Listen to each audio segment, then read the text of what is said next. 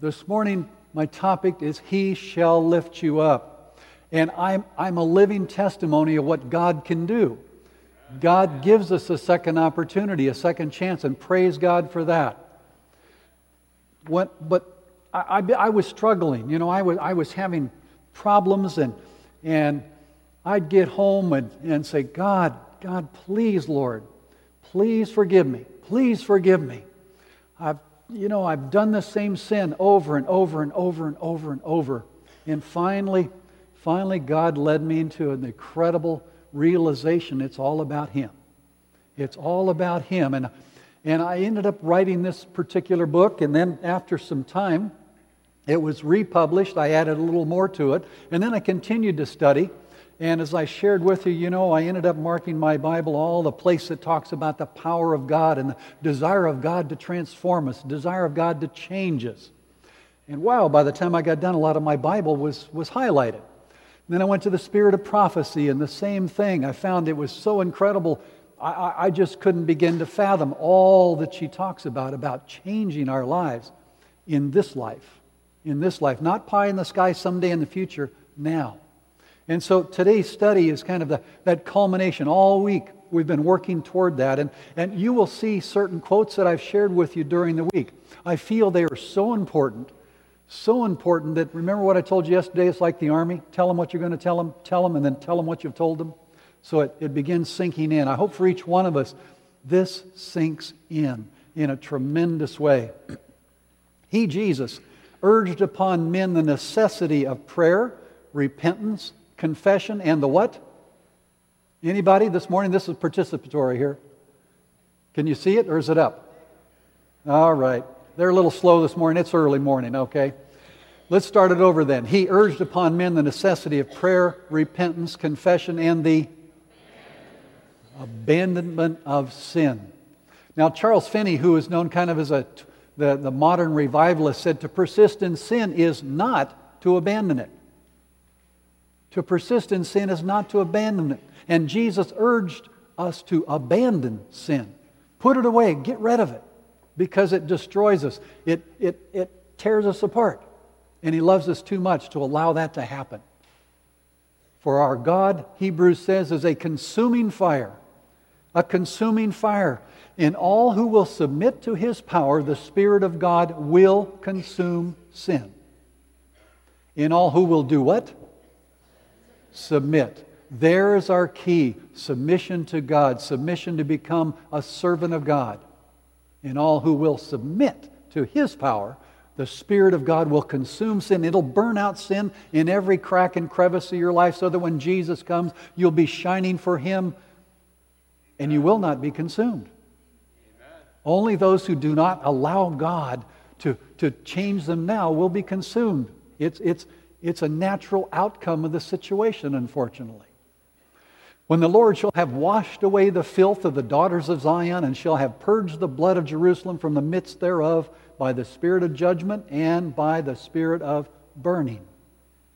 And I will turn my hand upon thee, and purely purge away thy dross, and take away all thy tin. I shared this with a friend, and he wrote me back. He said, "Oh, you misspelled the word there. You left out the S and put in a T." I said, "No, that's actually the text.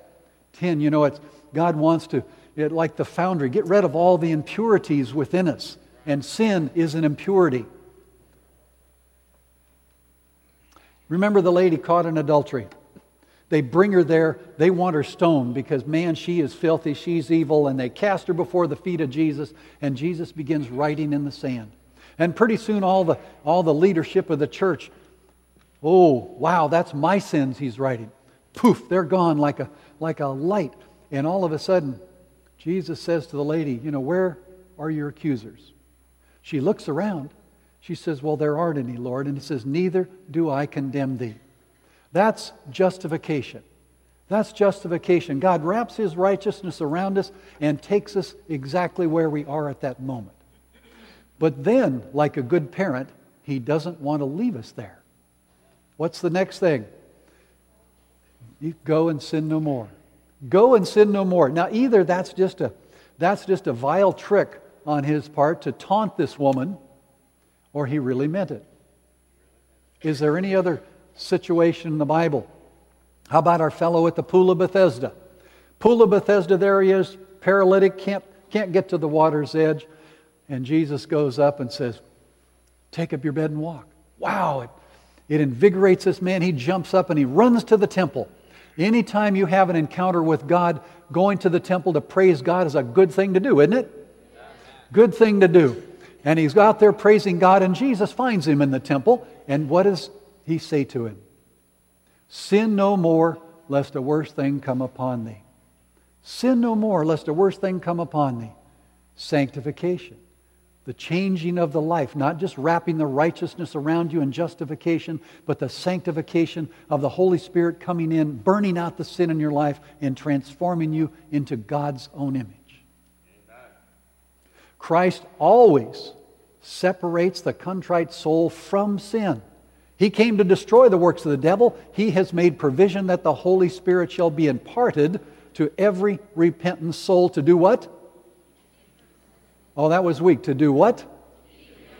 To keep them from sinning. You can put your name in there to keep Jim, to keep Harold, to keep Susan, to keep Faye. Whatever your name is, you can put it in there to keep you from sinning. That's what God's desire is. No conversion is genuine, which does not change both the character and the conduct. You can't have justification without sanctification. Character and conduct of those who accept the truth. The truth works by love and purifieth the soul. Truth purifies the soul. To him who overcomes, I will grant to sit with me in my throne. This statement just still blows my mind every time I read it. It is so incredible. God is going to allow us to sit in His throne. Can you imagine the Creator God of the universe who rules all eternity says, hey, you're going to sit with me in my throne. Hard to even imagine. Us poor sinners. But that's what God has in store for each one of us. He wants to lift us higher and higher and higher and higher. Amen. It is His purpose that the highest influence of the universe, emanating from the source of all power, shall be theirs or ours. We are to have power to resist evil. Power that neither earth nor death nor hell can master. Power that will enable us to overcome. Can you say hallelujah to that? I hope you believe it this morning with all of your heart because it's true. God never lies. Only the devil lies. Only the devil is the one who tells us we can't. We can't. It's impossible. It can never happen. That is the lie. This is God's truth. I'll give you power to enable you to overcome, to sit with me in my throne. That's the power of God. Being then made free from sin, Romans 6:18 says, you become the servants of what? Righteousness. You become a servant of righteousness because God sets you free from sin. Not in sin, from sin. Big difference. I never appreciated Psalms, the shepherd's psalm until I read this and I'd been studying this. He restores my soul. He leads me where? Paths of righteousness. In paths of righteousness for His name's sake. He is looking to hold up a people to the universe and say, see, they love me with all their hearts. They will follow the Lamb wherever the Lamb leads. They'll go with me and do whatever I ask. Devil, you were wrong. You lied from the beginning. And here is the people. You are the one He's looking for to vindicate His name before a watching universe. Amen. There's my favorite quote. Christ Object Lessons, page 333. As the will of man cooperates with the will of God, what happens? It becomes omnipotent. That'll take a lot of thought on each one of our parts to what that really means. What that really means in your own personal life. Will of man, will of God equals one omnipotent will. Amen. Wow. I am, Jesus said. I am the way. I am the life. I am the truth. All this comes and connects with you to become one. And you have then the truth, the power, everything that God has. Whatever, how much? Whatever is to be done at His command may be accomplished, how? In His strength. All His biddings are enablings. Hallelujah to that. It is the will of God to cleanse us from sin, to make us His children, and to enable us to live a holy life. Where do we see ourselves in that? Is there any works involved in that? No, it's God is going to cleanse us, God is going to make us, and God is going to enable us. It's all God. It's all about Him. It's all about His power. The devil continually tries to blind us about the power of God to do in our lives. Jesus said it there to Nicodemus 3 times. Nicodemus, you must be born again. You must be born again. You must be born again. You see, there's a problem with the first birth, so you must be born again. Now, when you're born again, you've got a whole new being, right? It's not the same old one. No, it's a whole new being. You die in the baptismal tank. Now, unfortunately, not everybody is dying nowadays. But you're supposed to die in the baptismal tank. The old man is dead. You're resurrected to the new man in Jesus Christ. God is now living in you and begins making changes day by day, moment by moment in your life. And do not be conformed, Romans 12:2 says, to this world, but be ye transformed by the renewing of your mind. Oh, we have been so conformed to this world. We've been so sucked in with everything here on planet Earth. Brothers and sisters, realize we've got to change. We cannot have business as usual. We are in the last moments of Earth's history. I'm so convinced of that. We are at the edge of eternity. We know, we've talked about this week, Jesus wanted to come in 1844. Then 1888 to about 1903, He wanted to come again. Everything was in place. The latter rain was beginning to be poured out. The loud cry was starting, and we would not. Here we are again at the borders of the eternal land. Be transformed by the renewing of our minds. Don't be conformed to this world. That takes a dramatic alteration. When we're here, when we're surrounded with it moment by moment, billboards and magazines and everything in the stores and everything in life, the people around us, everything that's happening, it takes power from God to make it happen. It can't happen on our own. It's just not going to. If you think you can do it on your own, you're kidding yourself. You're kidding yourself. You'll come home just like I was, and, oh, Lord, I'm sorry, I did the same sin. Oh, Lord, I'm sorry, over and over and over and over, till it made God sick, I'm sure. We've got to realize we've got to have God in us to change. Transformation. The word there, be ye therefore transformed, we talked about it the other day. The Greek is metamorpho, where we get our word metamorphosis. From basically, I like to say, from a worm to a butterfly. And I asked the other day, I asked if anybody here wanted to be worms, and somebody raised their hand. They actually thought I said warm, and it was kind of cool that day, so a few people raised their hand. Somebody told me later, they thought you said warm. I said, no, I said worm. So warm is okay. We want to be hot for God, right? But we don't want to be worms, brothers and sisters. We don't want to crawl down on the dirt and the dust, eating like the serpent, the dust of the earth. We want to fly with Jesus Christ. What do you say? Amen. Let this mind be in you, which was in Christ Jesus. What mind was that? A mind that surrendered his own will. He says, I can do nothing of my own self.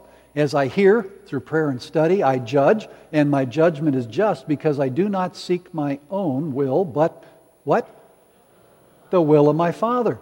And we are to overcome as Jesus overcame, and here we find how He did it. He sought only the will of the Father. We need to seek only the will of our Lord Jesus Christ. The mind of Christ, He was a man of prayer. Prayer is the key and the hand of faith to unlock heaven's storehouse, where are treasured the boundless resources of omnipotence. You want to be hooked into the boundless resources of omnipotence? Prayer. Prayer. That was the key. Jesus spent sometimes all night in prayer. And He came forward refreshed and invigorated again to do battle with the devil. And every day of your life, it's a battle with the devil. And unless you've got the armor of God, unless you've got the power of omnipotence, you're going to be beaten. Plain and simple. But you don't have to be, because God has it all right there for you. The part you need to do is choose and reach out and take it. The mind of Christ, he knew and applied God's word in everyday situations. It is written, man shall not live by bread alone, but by every word that proceeds out of the mouth of God. That's how he defeated the devil right there out in the wilderness. Bam, the word of God. And the devil had nothing else to say. Remember, in my own personal testimony, there was God and the devil debating over me, and the devil would say things and God would say something, the devil would shut up. He had nothing else to say. He couldn't. He couldn't. None. And this is so beautiful now. If some of you are sitting out there, some in the sound of my voice are thinking, I just can't do it. It's too much for me and I'm too bad. I've just done too much against God. Listen to this. None. How many? None are so vile. None have fallen so low as to be beyond the working of this power. Hallelujah. Praise God. In all who will submit themselves to the Holy Spirit. A new principle of life is to be implanted. God implants the Holy Spirit in our lives and restores the lost image of God. Wow. That is just so absolutely amazing. Just so amazing. There were times in my life when I went along and, I'd read Ellen White says we'll be walking, get to heaven walking through the green fields. Everybody stops and just praises God. And I thought, I didn't really feel like that in my life. I just didn't have that zing and that kind of joy. But as I continued to study and pray and commit more time to prayer, and by the way, I shared with somebody yesterday the prayer situation. There are times, that I go to bed and it's nighttime and I'm praying, Lord, thank you so much, and Lord, please bless my food. And I go, whoop, wait a second. This is not dinner time. I'm going to bed, My mind would just wander everywhere. And I heard somebody talk about journaling. And so I thought, well, journaling, get a book and start writing out my prayers. And I began to do that. And I'd start out with just praising God. And one old preacher one time says, if you can't think of anything to praise God for, hold your breath for 5 minutes and then start again. I began praising God, writing out all these things, and then pretty soon I'd get into, Lord, forgive me and wash me and cleanse me and make me a new creature in you. And then my mind and heart and life were fit. Then I could start praying for others and interceding for others at that point. And that began making a difference. It was so incredible because my mom and dad, we'd prayed for them and we'd worked on them for years and years and years and years. One day we're driving in the car with them. We're up in Oregon, driving in the car. We go past a yard sale. My mom said, well, this was on Sabbath actually, we're driving with him. Said, well, I guess we're not going to be doing those anymore. What? And she leans forward to my dad in the front seat, said, should we tell him, honey? He said, oh, I guess. And he said, well, we've decided we're going to be baptized. I'm like, they're in their 70s. They were in their 70s. I said, hallelujah, praise God. I said, well, maybe you should study then. Huh? Yeah, we'd like to do that. And so we began sending them various studies, and they just got so excited, and it was just such a thrill. All of a sudden, when you get the focus correct, when you get it all right, God is able to answer prayer in your life. You not only change your own life, but you begin changing the lives of others. Now, you remember Jesus went clear across that sea to get to the other side to meet this old demon-possessed guy. Man, he was shackled, he was chained. We talked about it the other day. Just he didn't want anything to do with religion. He didn't want anything to do with any kind of restraint. But God came there specifically to get to that man, to touch the heart of that man. 2,000, at least, looks like at least 2,000 demons in that man. 2,000 demons. And Jesus told them, get out of here. Get out of here. And they could not resist. That's what we need to understand. They couldn't resist God saying leave. Because deep down we're told in the heart of this man, he wanted deliverance. He yearned for it. He wanted to submit. At that point in time, finally he'd gotten to the point, he said, I want to submit my will to you. He couldn't even say it. But God could read his thoughts and knew, and he said, demons, leave. And so this man, there he was, clothed then and in his right mind. Young boy coming out of church, he's bouncing and he's saying, hallelujah, hallelujah. And somebody said, man, you've lost your mind, kid. And he said, yes, got the mind of Christ now. Hallelujah, hallelujah. The will is the governing power in the nature of man. Here's where the rubber meets the road, bringing all other faculties under its sway. The will is not the taste or the inclination, but it is the deciding power which works in the children of men unto obedience to God or unto disobedience. The will is the power of decision or choice. So here it is. This is your part. This is your part. The will, choice, decision. Which way do I go? It was from the Father that Christ constantly drew the power that enabled him to keep his life free from the spot or stain of sin. It was this power that enabled him to resist temptation. Remember Jesus there in the garden? Father, he a young man in his early 30s. What young man wants to die? Father, if it be possible, let this cup pass from me. This is where the real battle was fought. This is where it all happened. Yes, it was tough on the cross, but this is where the real battle for you and for me was fought. Father, I don't want to do this. There's got to be some other way. Please, Father. But not my will, your will. For you and for me, again, there's the choice. Our will. Our will is the governing power of the mind. Our will is what controls everything. Are you having problems? Are you sinning the same sins? In reality, it's because you're choosing. You're choosing. Choose that day to get to know God. Study His Word. Study His Word. Fall in love with Him. Amen. And once He becomes your passion, you would rather die than knowingly commit a sin. Amen. Because you love Him so much. He means so much to you. That's the situation you need to get into in order to quit the sinning every day, every moment. Now, will we continue? Oh, there'll be new things that come up all the time. The devil will throw new things. God will reveal things in your life that you need to, with His power, work on. But you don't need to keep doing the same old one. You can at least get on to the next one. When you yield up your will to Christ, your life is hid with Christ in God. It is allied to the power which is above all principalities and powers. You have a strength from God that holds you fast to His strength. And a new life, even the life of faith, is possible to you. Not everyone who says to me, Lord, Lord, shall enter the kingdom of heaven, but he who what? Does the will of my Father. Not doing my own will, but the will of the Father. Those are the ones who go because those are the ones who've studied, have a relationship, and they actually know what the will of the Father is. Amen. To as many as received Him, to them gave He power to become the sons of God. We've got to receive Him every moment into our lives. I was down in the Dominican Republic doing a series of meetings. I was living with the pastor, been there quite a few weeks. The pastor says, Jim, he said, is there any chance you can do a funeral for me today or tomorrow? I said, why? He said, well, I've got so many things going. He said, and the fellow died and they need the funeral right away. Would you mind doing that? I thought, well, I've been here with the pastor quite a while, eating his food and everything. Sure, I said, I'll do it. Next day I asked the pastor, I got to thinking about it because the funeral was that afternoon. I said, Pastor, was he a Seventh-day Adventist? No. Was he a Christian?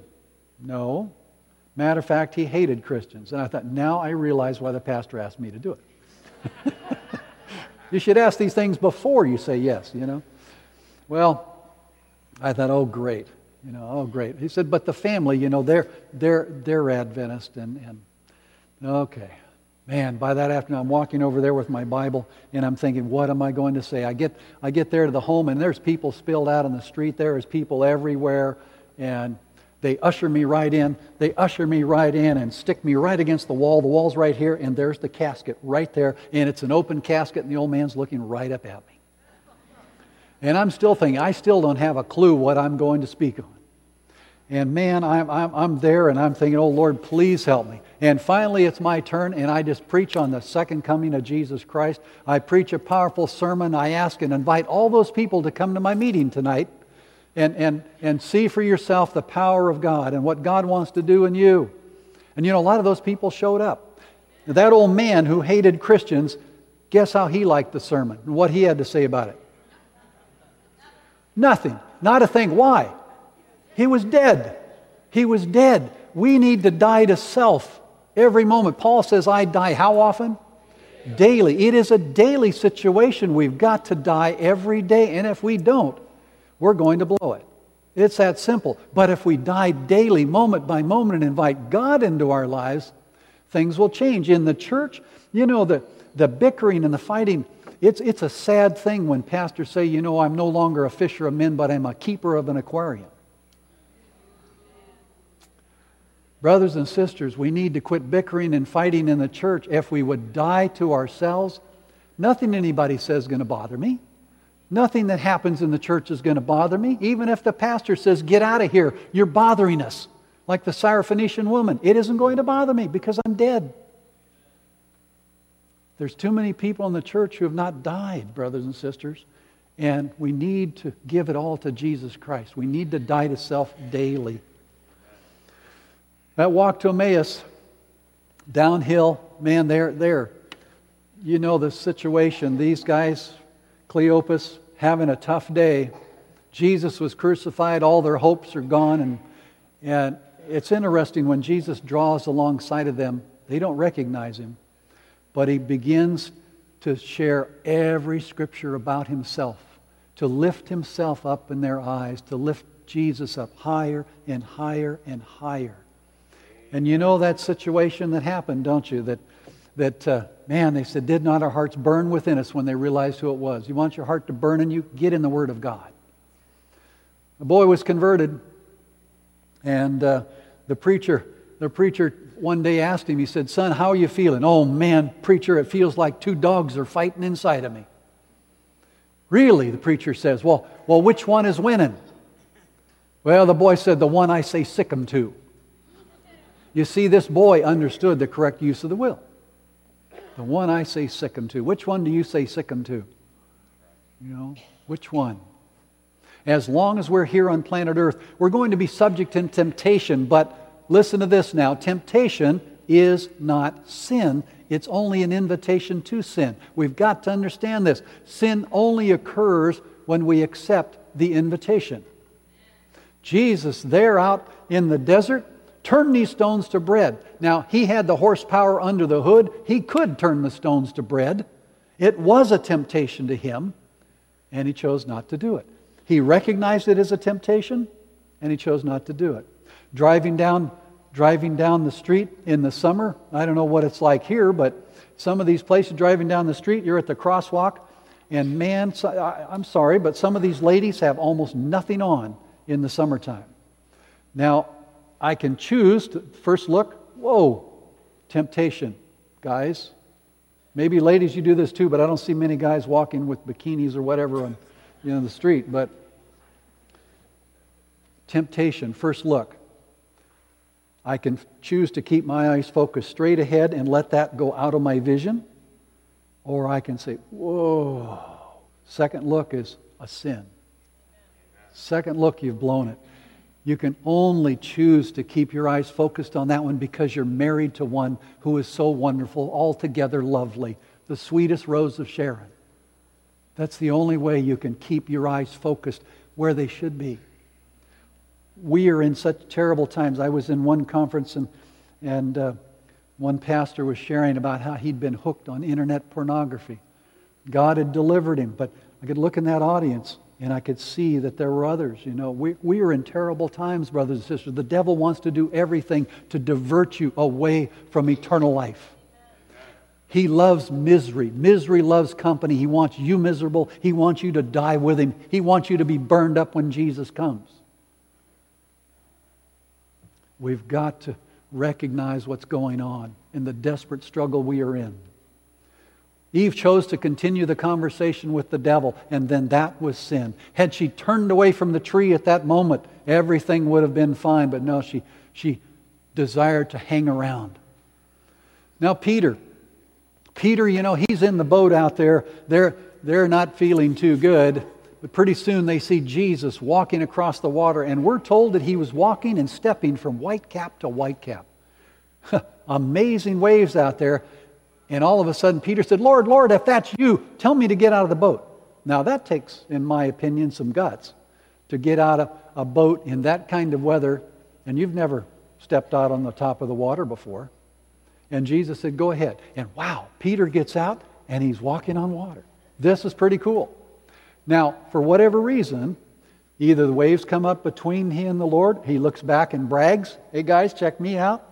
Whatever happened, he began to sink. And immediately, man, he's like a rock, and he yells the shortest prayer, Lord, save me. Lord, save me. And in that very instant, God is right there, reaches down, answers that prayer, and grabs him. Now, we give Peter a terrible time.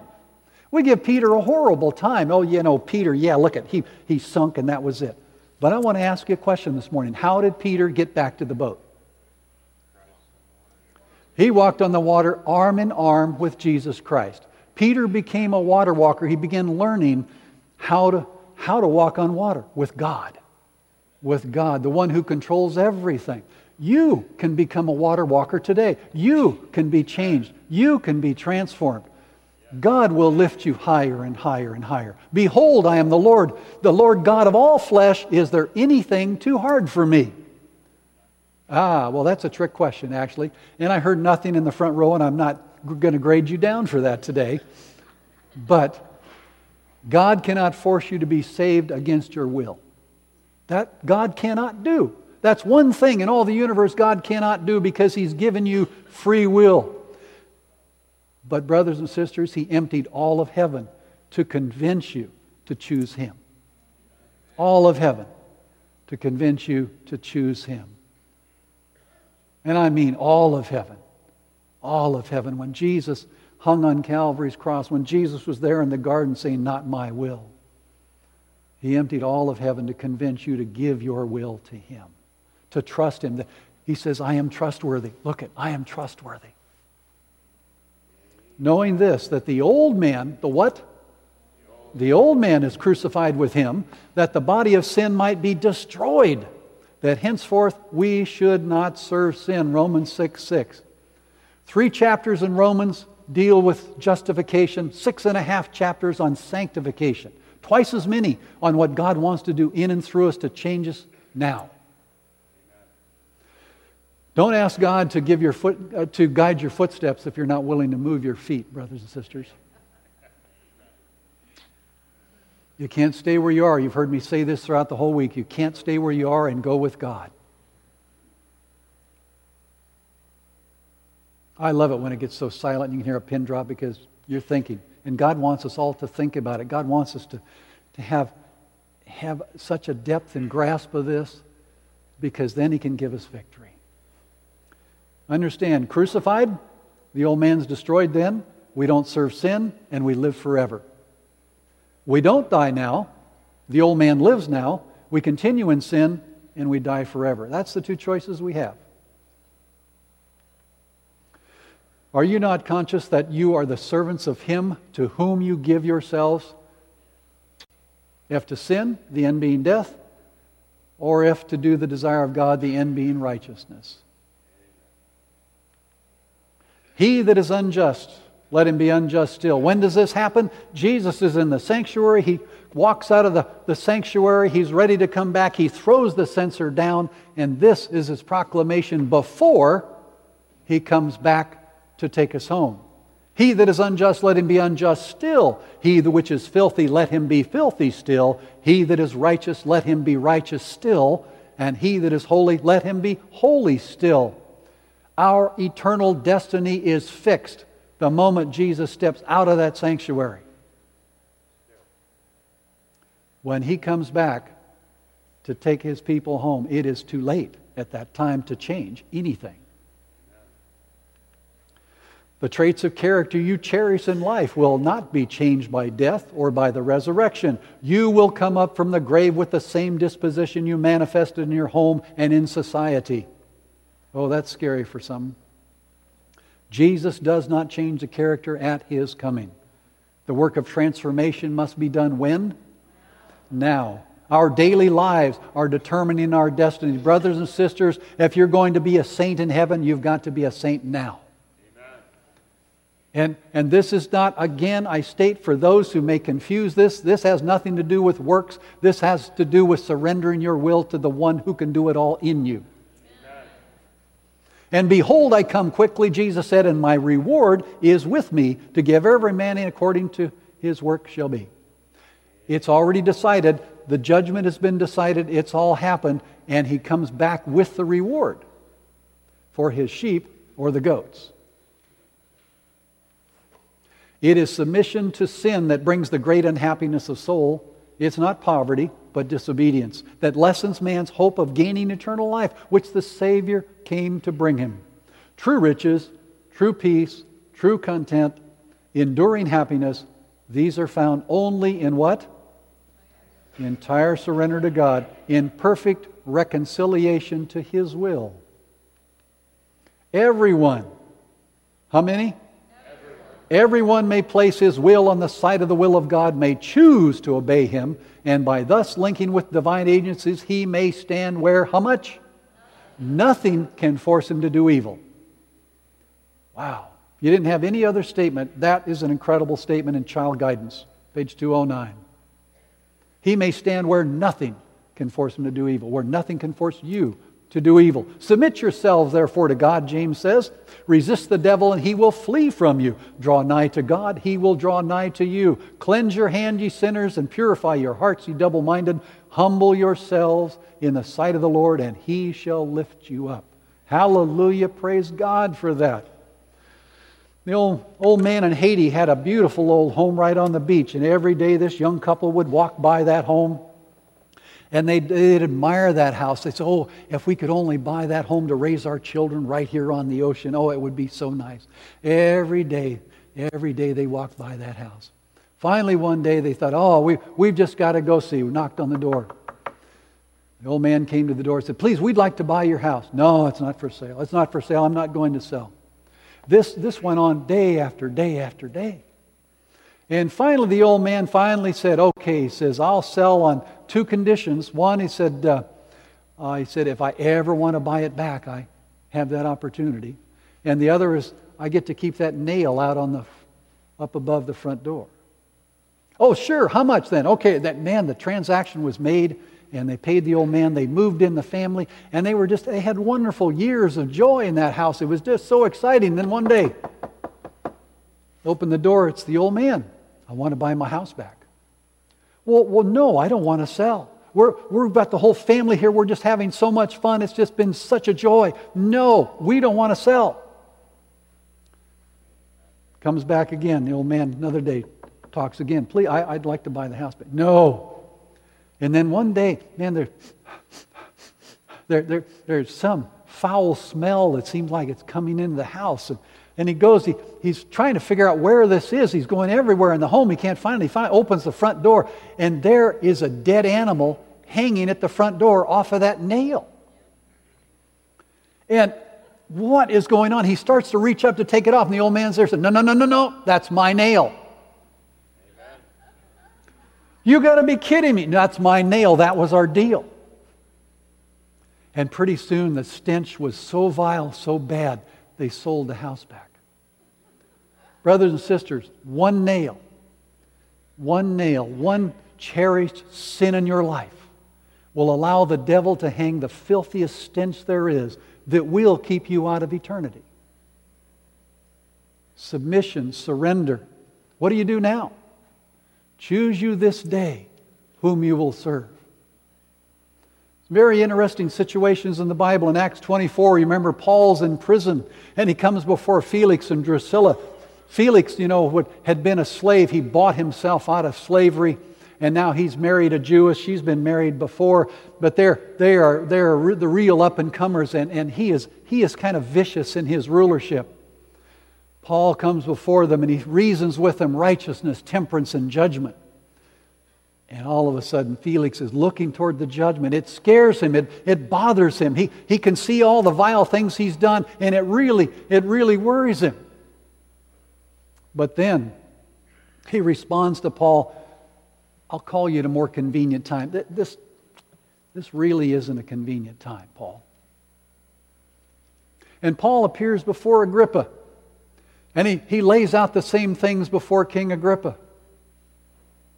Agrippa thinks about it, ponders it, goes over and over and over in his mind the whole situation, and he responds to Paul, you've almost persuaded me, Paul, to be a Christian.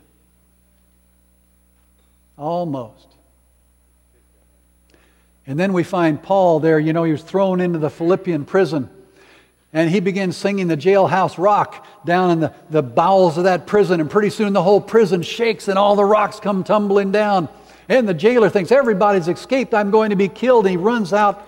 And Paul said, no, wait. We're still here. Everybody's still here. And then the amazing thing, this jailer sees the light and he says to Paul, what must I do to be saved? What must I do to be saved? 3 situations, 3 responses. How about for each one of us? I'll call you at a more convenient time. This really isn't a convenient time. I've got a new job. I've got this situation's going on with the family. I really don't have time to study. There's so much demand on my time. This really isn't a convenient time. Maybe I'll make this full 100% commitment some other time. Some other time. We may walk out the doors. We may do something else and say, no, not right now. Or we might be like Agrippa. Say, I've come this close to committing. You're sitting there this morning and you're this close. Or, like the jailer, say, what must I do? I will do anything. Praise God, heaven is cheap enough. He's gotten the vision. What's your response today? What is your response today? I'd like you all, if you want to accept Jesus, if you want to say, Lord, what must I do to be saved? I'll do anything and everything, whatever it is. I want to surrender my will to you. This is our final meeting today. I'd invite you to stand. And then I wonder this morning if there's somebody that would say, Lord, I need even more here. Lord, I need special prayer. I need this special time. I'd like to invite you to come forward. Maybe you've committed to God a long time ago, but you want to do it in a new and fresh and vibrant way from this day forward. I invite you right now, from where you are, move out of your chair, move out of your area and come forward. We can put that last slide up again. Jesus Christ will lift us up. Amen. Jesus will give you a vibrant life like you have never experienced before. He has a plan for you to do things. The things I am doing now, I would have never dreamed possible because I don't have the mind of God. But God does. He's got your life mapped out, just waiting for you to say, Lord, whatever you want to do with me, I'm your servant. I'm your clay. Mold me and make me and shape me in your image. That's what God wants to do for you, each one of us here today. I've had a wonderful time with all of you. I'd like to. I do this because it gets me so excited thinking about it. The first Sabbath in the new earth is probably going to be terribly busy. I don't know exactly doing what, but I've got a feeling it's going to be pretty exciting, as will every Sabbath. But I'd like to make a date with all of you. On the second Sabbath, under the tree of life, I'd like to meet with you. Amen. Would you like to do that?